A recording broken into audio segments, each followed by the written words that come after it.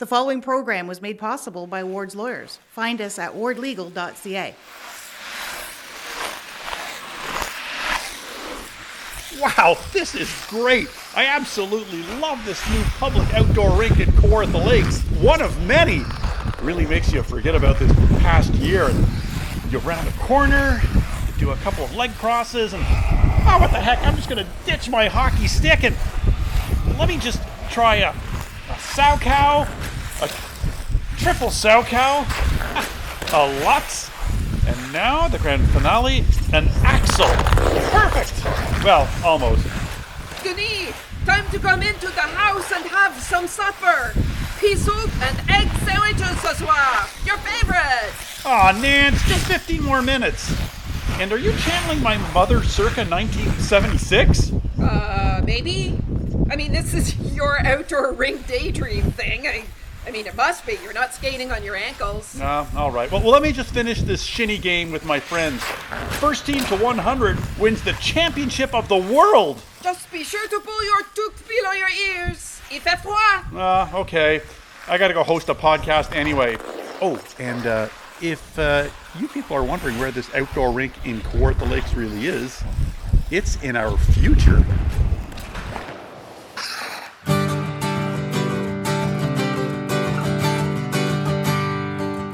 We are not completely dreaming there. Outdoor public rinks might be in our future in Kawartha Lakes. Go to lyndsayadvocate.ca to read Kirk Winter's great piece on that proposal.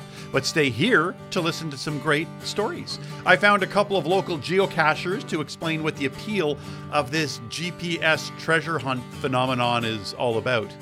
I found them. Get it? Okay. We head to Yellowknife via our computer for our music feature, which has a local connection. Part 1 was great. Part 2, even better, I would argue. Lawyer Jason Ward is back to further explain some of the human elements and how they shape legal decisions of wrongful dismissal cases. The library's Lyndsay Bowen returns with a new word to add to our lexicon in these times. Yes, you can pause here to look up the word lexicon. I did.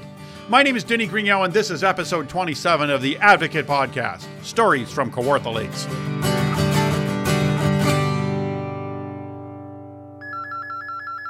If you receive a phone call starting today or any day until the end of the month, and I mean an actual phone call, not a text, and you don't recognize the number, you know what? Pick up anyway.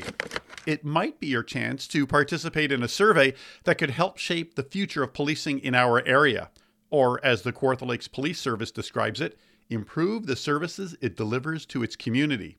I should also point out that the survey, conducted by the firm Form Research, is anonymous.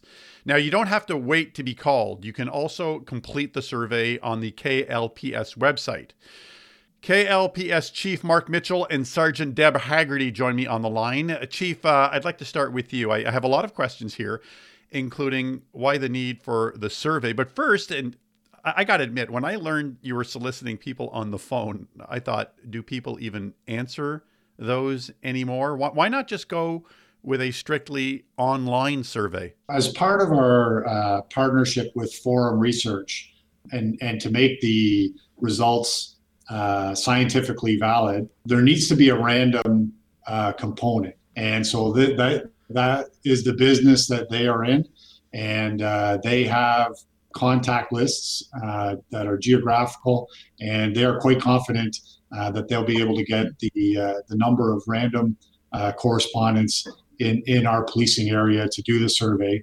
And the pool that they're targeting is 500 random telephone respondents. The last time that we did this survey was 2013, and I think it's critically important for the community to have a say in the future of police services. There's a lot changing. Our community is growing. There's been a lot of public discourse about the role of police in things like mental health and in schools. And as we look to shape the future of our police service, I think it's crucially important that everybody have an opportunity to have some input into that. A lot of the people we are going to reach are through social media, and just the changing in society and the type of issues we might find as a result of our survey, the different types of crimes that are happening, whether they're cyber crimes, which we might not have heard about in 2013 that we'll definitely probably hear about now. A lot has changed in the last 7 years,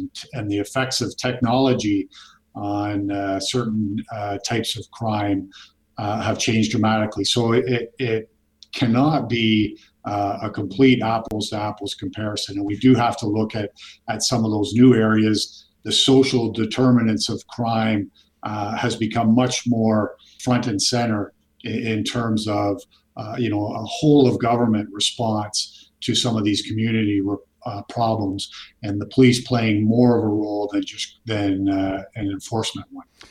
Okay, well, I often labor over the questions I'm going to ask in an interview, right down to the exact verb or the noun, and then I'll end up changing their order, cognizant of how long I have with the person I'm speaking with.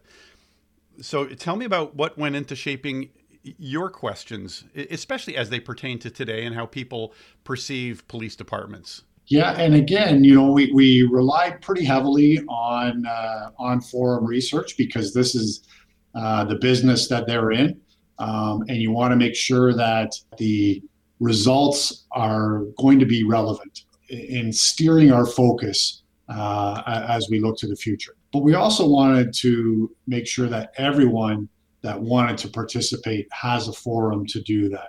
So in addition to the random survey, anybody that wants to submit their thoughts and ideas can access the online portion, and those results will be tabulated separately from the random telephone survey.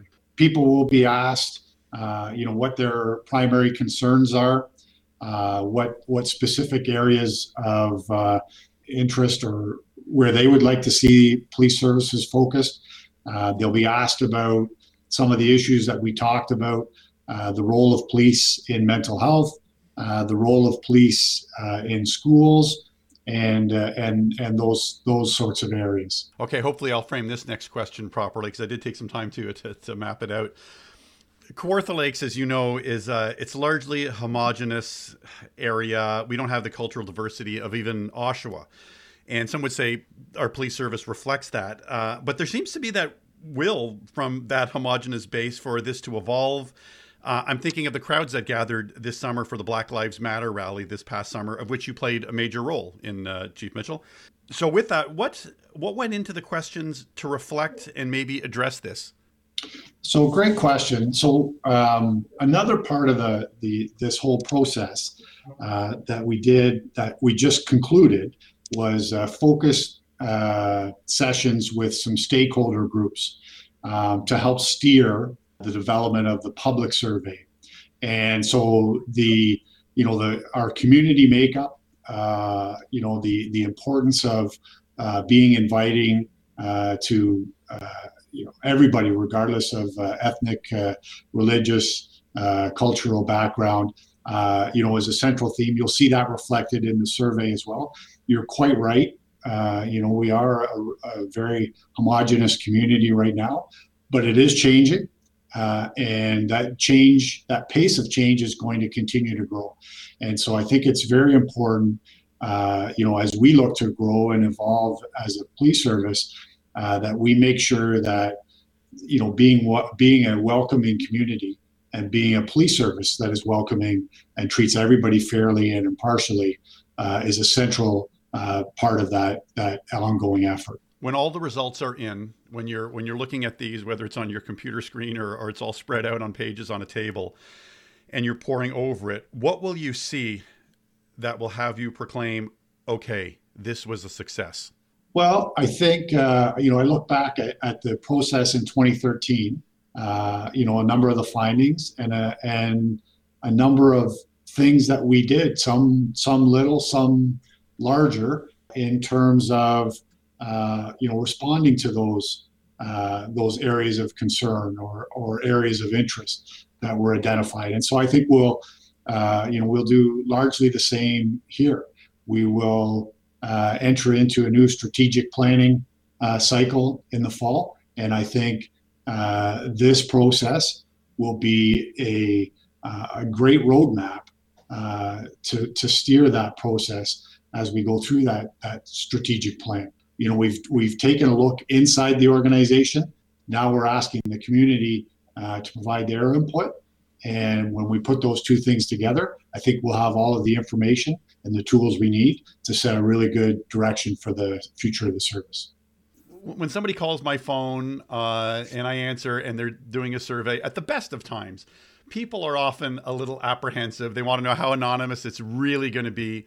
And let's be honest, when it's a police service, we always get, no matter how innocent we are, we always get our backs up a little bit. So I see you're smiling already, Sergeant. What can you do to assuage that trepidation? And yes, I did carefully choose that word in my question. I think we will be advertising that it is anonymous. And I think the questions themselves are pretty generic, that they're not going to specify or put anybody in a position that they are going to make themselves uncomfortable or make themselves feel guilty, or maybe guilty is not the right choice of words. But I think the questions in general are broad enough that everybody should feel comfortable answering them. And people are going to know that we want to know what they think of us, and we want to hear what they have to say.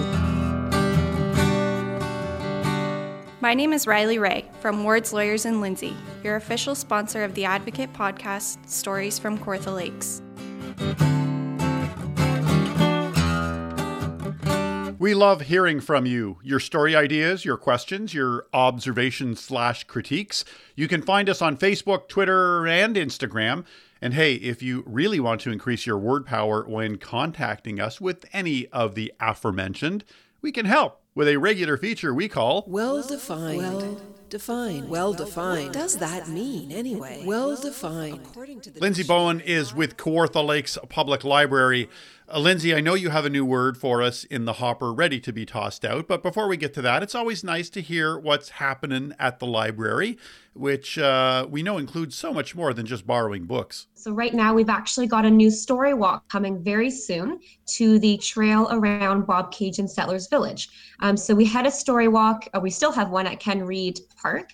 A new one in Bobcaygeon. So the book is called Sugar Snow, and it's my first little house books by, of course, Laura Ingalls Wilder.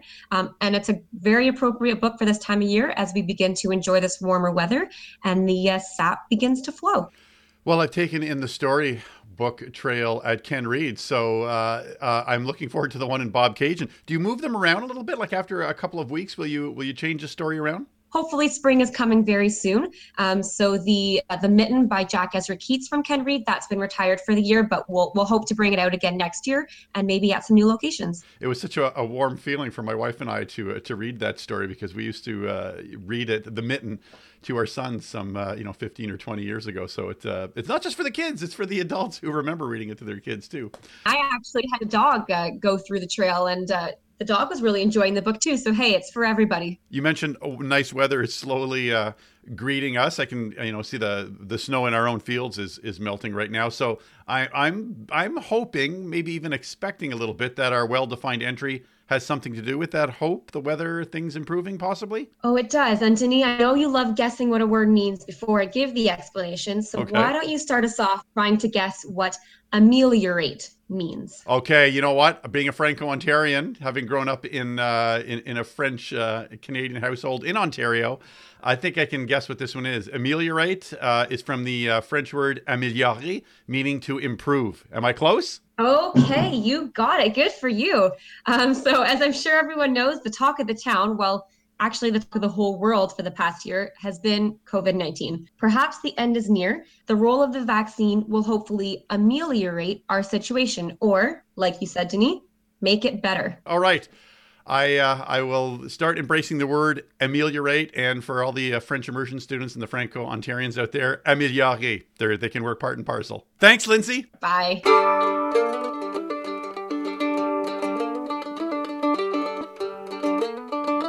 Do you want to know how many of these episodes were made possible because of Ward's lawyers?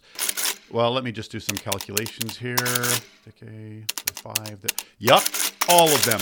Since that very first episode more than a year ago. If you're looking for a lawyer, Carissa and Jason Ward and their team have you covered. Find out what they can do for you at wardlegal.ca. Coming up, I hang out with Ted and Trevor Hill, the father and son team that would be the envy of any modern-day treasure hunter. Well, more like trinket hunter, but skilled seekers and finders just the same. also known as geocachers.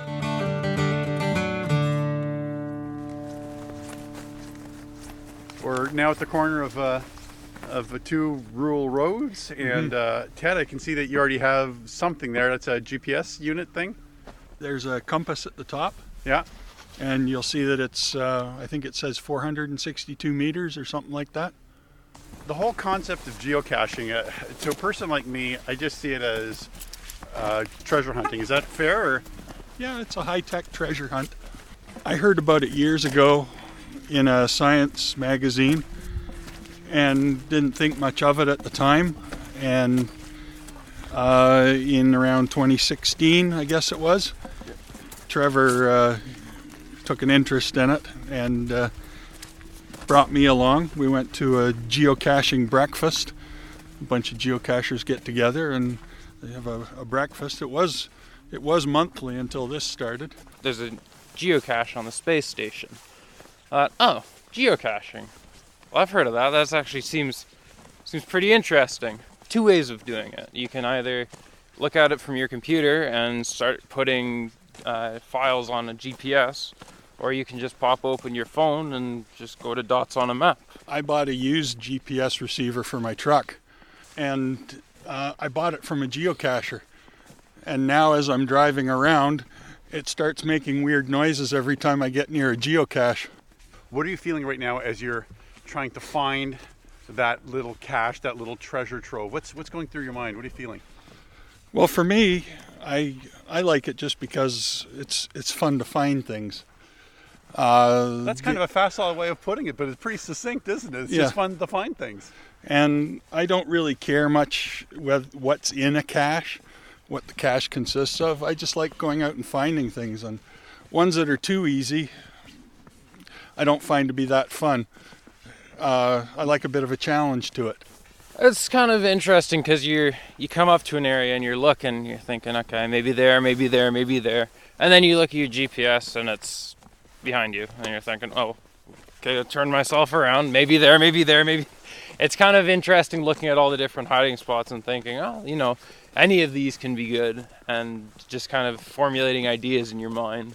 I think the main thing that gets me out is kind of, I'm a completionist, so I like looking at a map of Lyndsay and seeing just a whole slew of yellow smiley faces where I found all the caches. Okay, not to be the fatalist, but what's it like when you don't find something, Ted? It's a little disappointing. As you get more experienced at it, you start to realize where people hide things. On the web page for it, it tells you the type of container. This time of year, we'd look for ones that are micro, and the quintessential micro is a film canister. The bigger containers are harder to find this time of year because they have to be on the ground. A micro is going to be up in a tree, so it's not underneath the snow, so it'll be a little easier to find even though it's smaller. I'm going to guess the geocache will be somewhere accessible. You'll scoop it up. But how far will you go to actually retrieve one? How far have you gone, Trevor? I've been 30 feet up a tree before. I've been up trees that probably can't actually hold me. I've been knee deep in water. It's been cold. I've been stomach deep in water, for Pete's sake. Why? Because the reward isn't any financial gain. All part of the adventure, really. Like, you kind of, you know, you like getting out and adventuring. So if there happens to be a geocache and you get an adventure out of it, bonus. How much of a distraction is it for you right now from everything? It's pretty good for a distraction. I know for, like, when this all just started up, it was really nice to just kind of go out into the middle of nowhere, find a tube, and then come back home. Just absolutely did wonders for just getting me through everything, especially with the school going all online to start off. Okay, let's go find a cache. I want to see if I can experience this, sharing this euphoria. So how far are we here now, guys? Based on your little computer machine. 70 meters. 23. 22. The needle's starting to swing, so it's off to our right. Ted, are you okay making yourself through the snow there? Because it's not, it's not an easy walk. I don't want to hit water. Okay. This is the point where I would get frustrated. trudging through waist-deep snow. What keeps you from not being frustrated, Trevor? It's all part of the fun. The amount of times I've face planted going out of the truck into a ditch is much too high to count. I've ended up butt first, back first, stomach first, you name it. I've been in snow. I'm touching it here. Okay. So it's just like a little container. It looks like a film container. It's zip tied to the nub of a branch. What's this moment like for you, Trevor, when you're unwrapping this thumbnail-like container that really, it seems insignificant maybe to the average person? It's interesting. You get to see who's been there before you. So you kind of look at the names on the log sheet and you see, oh yeah, recognize that one. It's kind of interesting. Sometimes you're following people around to caches and sometimes you're being followed to caches. When you start out geocaching, you're looking at dots on the map. You're like, okay, cool. Well, cool, there's a thing in this tree. Let's go find it. And you don't really think about, someone actually took time out of their day to hide this. And when you go to a breakfast, you kind of, start introducing themselves. Hi, I'm so-and-so. I'm Trevor. I'm Sharp Eye 468. Ah, Sharp Eye. I recognize that name from log sheets. Sharp Eye? That's me, yeah. Okay. Recognize that name from log sheets or from caches that you've had. And you're like, okay, yeah, there we go. And that's the community feel to it to start off. Everyone's a username. What has geocaching meant to the two of you together? Oh, I think we're closer because of it.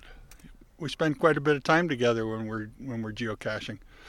With distance to drive between caches, there's also the time to connect and kind of get to know each other a bit better. Just have a chat about how life's going. And it's something you don't really get to experience in a general sense sometimes, where really? Especially in times like this where it's the face-to-face interaction that you crave and you value so much, but sometimes you just don't get that. And with geocaching, especially for me, the end goal, it just provides something nice, it provides something different every time. So you're getting the conversation and you're also getting something new out of the experience as well.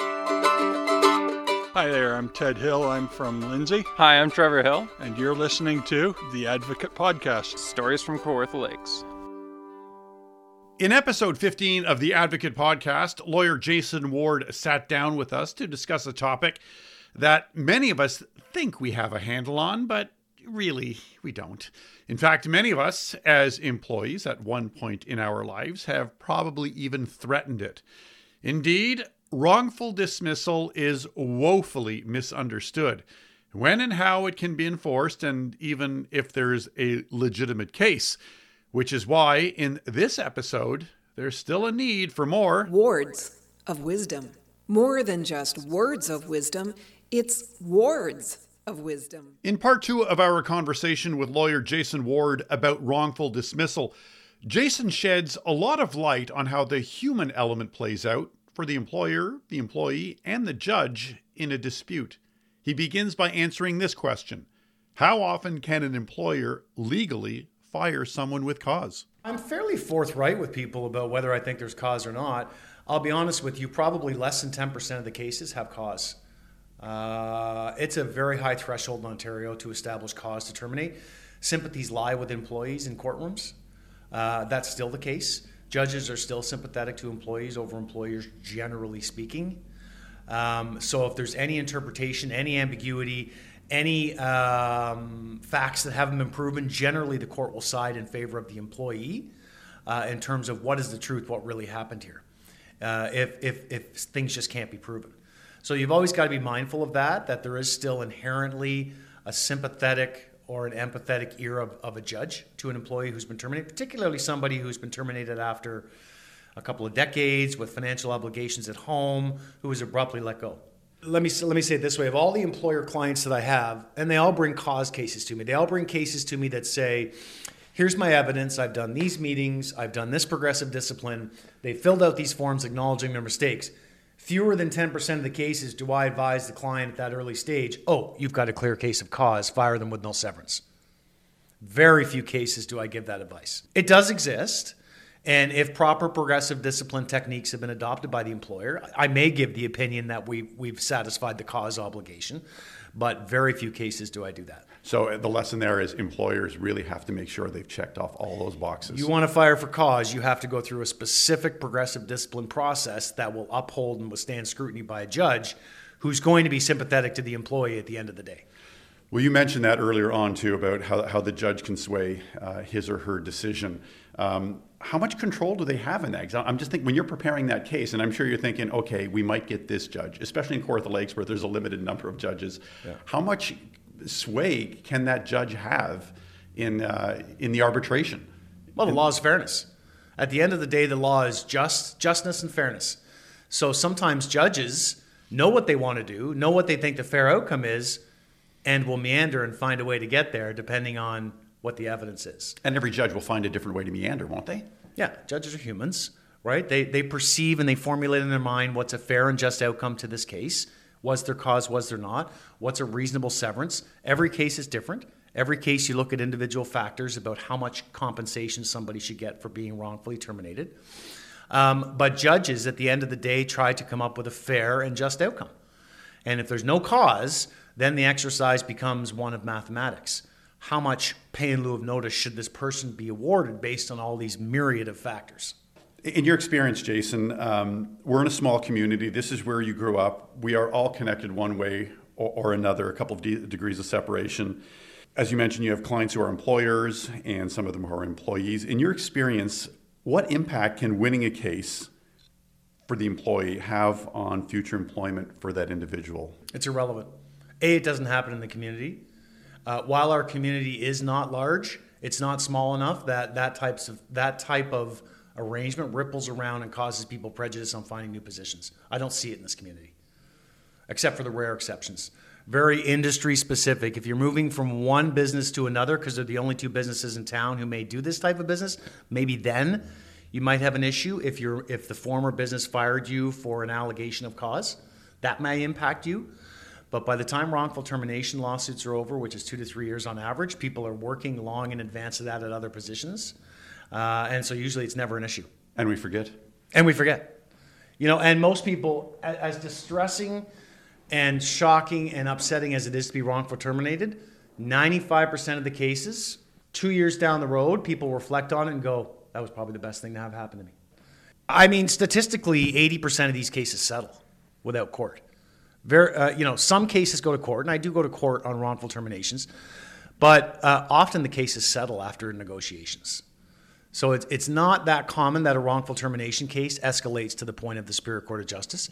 It does, and I've got a number of cases on the go in court about wrongful termination, but I also settle greater than 50% of the cases before litigation becomes necessary.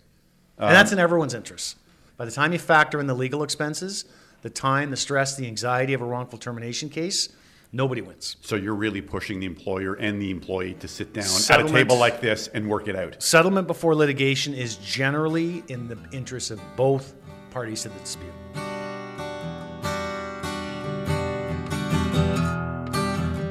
The Advocate Podcast is 100% local media, just like our parent, the online news source, lyndsayadvocate.ca, as well as our monthly magazine, The Lyndsay Advocate, available at Boiling Over Coffee Vault and branches of Kawartha Lakes Library. In this month's issue of the magazine, we celebrate women in leadership roles in Kawartha Lakes. Some great feature stories on this topic, but also some great photos taken by our magazine's official photographer, Sienna Frost, who also owns and operates Frost Quality Photos. Sienna, the little that I know about photography is, well, you're not just pointing and clicking. So how did you capture these women in this issue, what they represent, what they embody? Well, especially with these shots, I tried to take a few minutes, of course. I think I do that all the time, just to get a feel for some characteristics of the individual that I'm shooting, what exactly they're being featured for the photograph, of course. And then I like to ask them where they feel comfortable, depending where we're asked to meet. For example, the cover shot there, that woman was nice enough to take me across the road and show me a nice volunteer skating rink there. And so we had a nice good 10 or 15 minute chat as we worked through the photos. And I find it's towards the end of that 15 minutes that I will get the shot that kind of really captures the eye, because then I've had a chance to connect with them and feel where the shot is going to be used in the magazine. It's interesting you mentioned that photo of Val May Barkey because, having read the article that included her, I got the sense that she was this, this very kind, warm woman, and that was kind of captured in her face. But I didn't see any of that stuff in the background that you described, the skating rink and so on. So how does that, even though that those elements are not in the shot, how does that translate in how they present themselves and how you capture that? I think because she was so passionate about that skating rink, which was right close to her in her community, right, just so close to her, we were able to walk across the street to see it there. And then she just gave me even a few minutes of speaking about that skating rink there, and you could see it kind of lightened up her eyes, it lightened up her smile. You could sense how passionate she was about that place, and that I feel made a big part of the difference in the shot. As a woman, Sienna, who, you run your own successful business, what was this whole experience for you like personally? So this is actually one of my favorite times. I was able to do this last year for the Advocate as well, and it's really nice to get out in the community and meet people. Most of the time, there was a few people I had met before, but it's so nice to get out there and just meet other. It's confidence building for sure to meet other women out there that are doing well and striving for greatness in our community, because I think ultimately that's what we're all trying to do. So.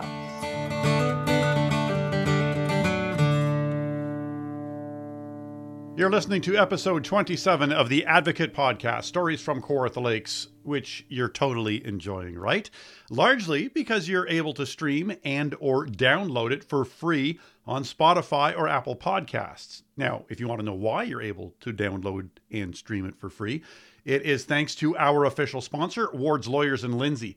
Jason and Carissa Ward and their team offer a wide range of legal services. Learn more at wardlegal.ca.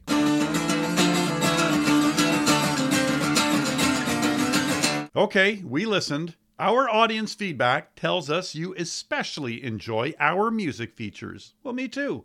And you know who else does? Carol and Jim Young of Lyndsay. Well, they're going to be fans of this particular music feature, at least, because it includes a chat with their son and stepson, Trevor Sinclair, who makes his home in Yellowknife. Trevor is part of a new musical trio called the Housemen, a band that unapologetically, proudly actually, is made up of stay-at-home dads. And their music reflects that, as well as their affinity for rural life. Now keep in mind, Yellowknife is about the same size as Lyndsay proper. I spoke to Trevor, who was at home with his two sons in Yellowknife. I grew up in my little town. I had a full pack of ideas all around me. Oh yeah. Black and yellow, a Kiwi bike. I could ride myself around town if I'd like. All three of you are very upfront, about being stay-at-home dads. Tell me about that decision to make that so front and center. It's because it's how we met. So we adopted a couple of boys. They're here with us, and we had stay-at-home dad lunches about once every couple of weeks. All the stay-at-home dads that we knew would gather together and literally just have burgers and beer and hang out with our kids. And I was hosting one of these events. So there was 9 dads here with 11 kids hanging out at the house one afternoon. And this is where we met Jeff Slano, who's our singer-songwriter for our band. And he's sort of like the kingpin of stay-at-home dads. He's a dad of 7 children. He's been a stay-at-home dad for 20 years. And he sees that I have this old dusty electronic drum kit sitting there. We started chatting about, I sort of drum a bit. And then a good friend of mine, Alan Yeoman, who's our bass player, he's like, well, I play bass. And Jeff happens to mention, we should jam. And we're like, well, how about right now? I could hold in New Zealand, and yet I was feeling so fine, yeah. And I know. I got to know about that first jam session, given that you didn't even know you were musicians.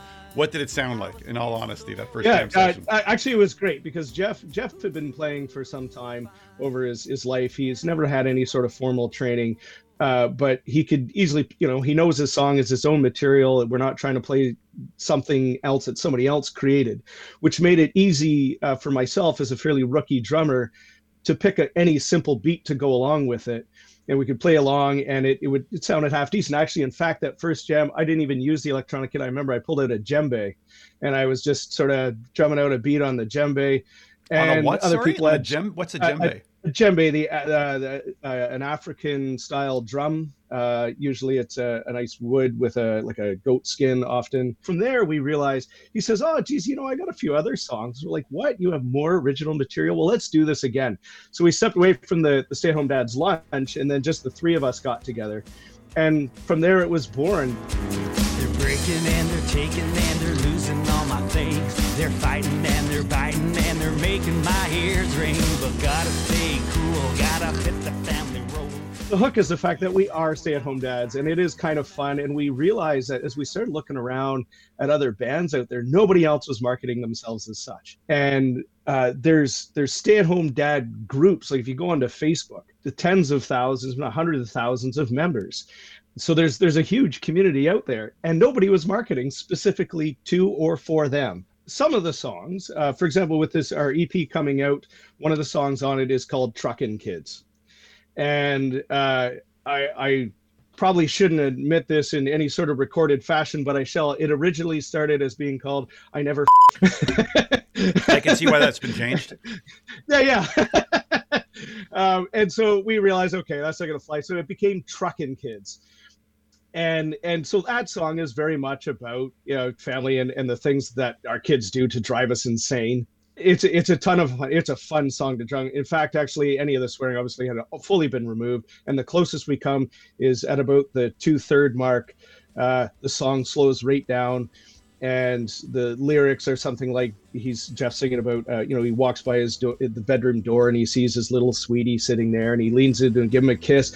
And then his son opens up his eyes and says, I truckin' love you too, Daddy. Baby boy's asleep, so I went through the door to gaze upon the cutie. Looking like an angel, I leaned and kissed his cheek. He opened up his eyes. I truckin' love you too, Daddy. Well, I guess I might swear to my kids. Well, I tell them what is wrong, and I get to live. I guess I might swear to my kids. But the other things focus maybe on what it is to be a dad and things that we like to do. So Jeff likes to ride a snowmobile. So we have one of the songs in the EP is called Ride My Sled. So it's all about bombing around on your snowmobile. So it has nothing to do with family, but things that we enjoy. So it's easy to identify it as part of that stay-at-home dad or being a dad piece. But at the same time, we think it speaks to a wider market of people that just love to drive a snowmobile. You don't have to be a dad for that. Oh, I'm riding this out, waiting my turn, waiting for my shift to end. Lord, I can feel it again, filling her up, take a little juice, strolling out of town.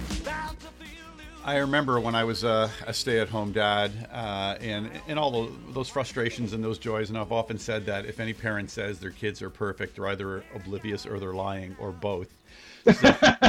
So how? Tell me about what that was like to play with these other two musicians who were like-minded, who were going through what you were going through as a dad. Tell me about that catharsis of writing and performing material in those songs. It was awesome. It was a ton of fun. Because when we would practice, particularly Jeff and Alan still had kids that were at home. Both of mine were in school, or actually when we started, the one was in a daycare for shorter parts of the day. But often then it meant when we jammed, the kids were right there. And so they're playing around our feet. And you just learn that, as you're drumming, or in my case, as I'm drumming away, to also learn how to say, put that down, stop hitting your brother. And you just learn to play with that. And then we took sort of the fun we had with that to the stage. We would often kick off our stuff with dad jokes. And just get the audience even telling dad jokes. And we would tell funny stories about our kids. And yeah, just lots of joking and hilarity, and then move into the song. that was part of the joy of this and what we brought to the stage. So we would joke at home. We have our kids there, yell at our kids, and then we take it to a stage and continue with the joking, continue sharing the stories, and even sharing the stories of us practicing and learning the songs. It was a lot of fun. And so this kept building into that stay-at-home dad identity.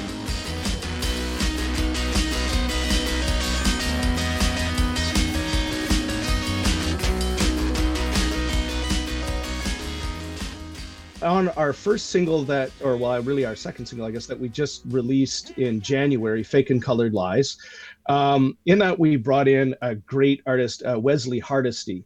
So he's the one playing fiddle on the song. So he's not part of a regular band, but he's from the Northwest Territories. And he's an incredible Indigenous artist. And we brought him into the studio, and it took him literally, he just sat and listened to the song once, and then he sat down and played along with his fiddle. It made me realize what an amateur musician I am. This guy was unbelievable. Anyway, it just elevated the song to a whole new level, and it added that rural feel to it even more, a little bit more of a country vibe.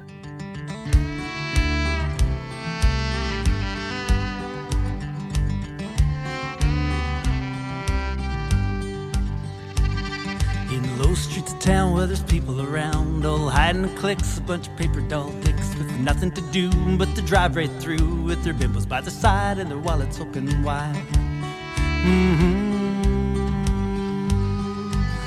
Oh, nothing but a fake and colored lie. But a day will come when the looks fade away and they'll be left in the dark. It's just like an open grave and the paint job's gone and the stereo's blown. It happened to you. They hold nothing but a fake and colored lie.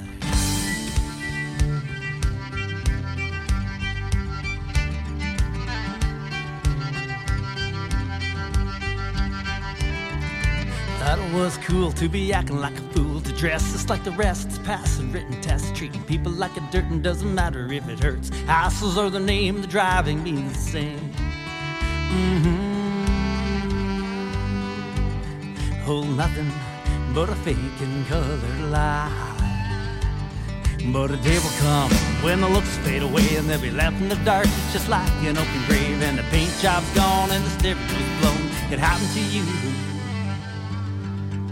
They hold nothing but a fake and colored lie.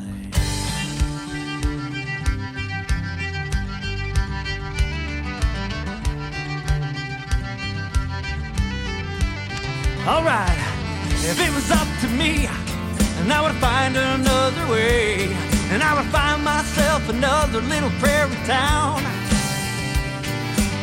If it was up to me, and I would toss those boots away, and I would throw them in the creek as I left town. If it was up to me, I would find another way. Fake and Colored Lies, a song by the Housemen with Trevor Sinclair on drums. Once all of this subsides and bands can tour again, Trevor hopes he and the Housemen will make Lyndsay one of its stops where he can visit his bum. Until then, purchase their music at thehousemen.ca. Well, this wraps up episode 27 of our program. Why not subscribe to us? So easy and free. And please share. Not just this episode, but all of them. Totally free, thanks to Ward's Lawyers, our official sponsors and presenter. For all of your legal needs, contact them via the coolest website ever, wardlegal.ca. Our theme music and bridges are written and performed by Gerald Van Halteren. Check out our previous episode to hear how that all came about a little more than a year ago. It's a really nice behind-the-scenes sneak peek. The Advocate Podcast, Stories from Kawartha Lakes, is produced by me, Denis Grignon, a neighbor of yours.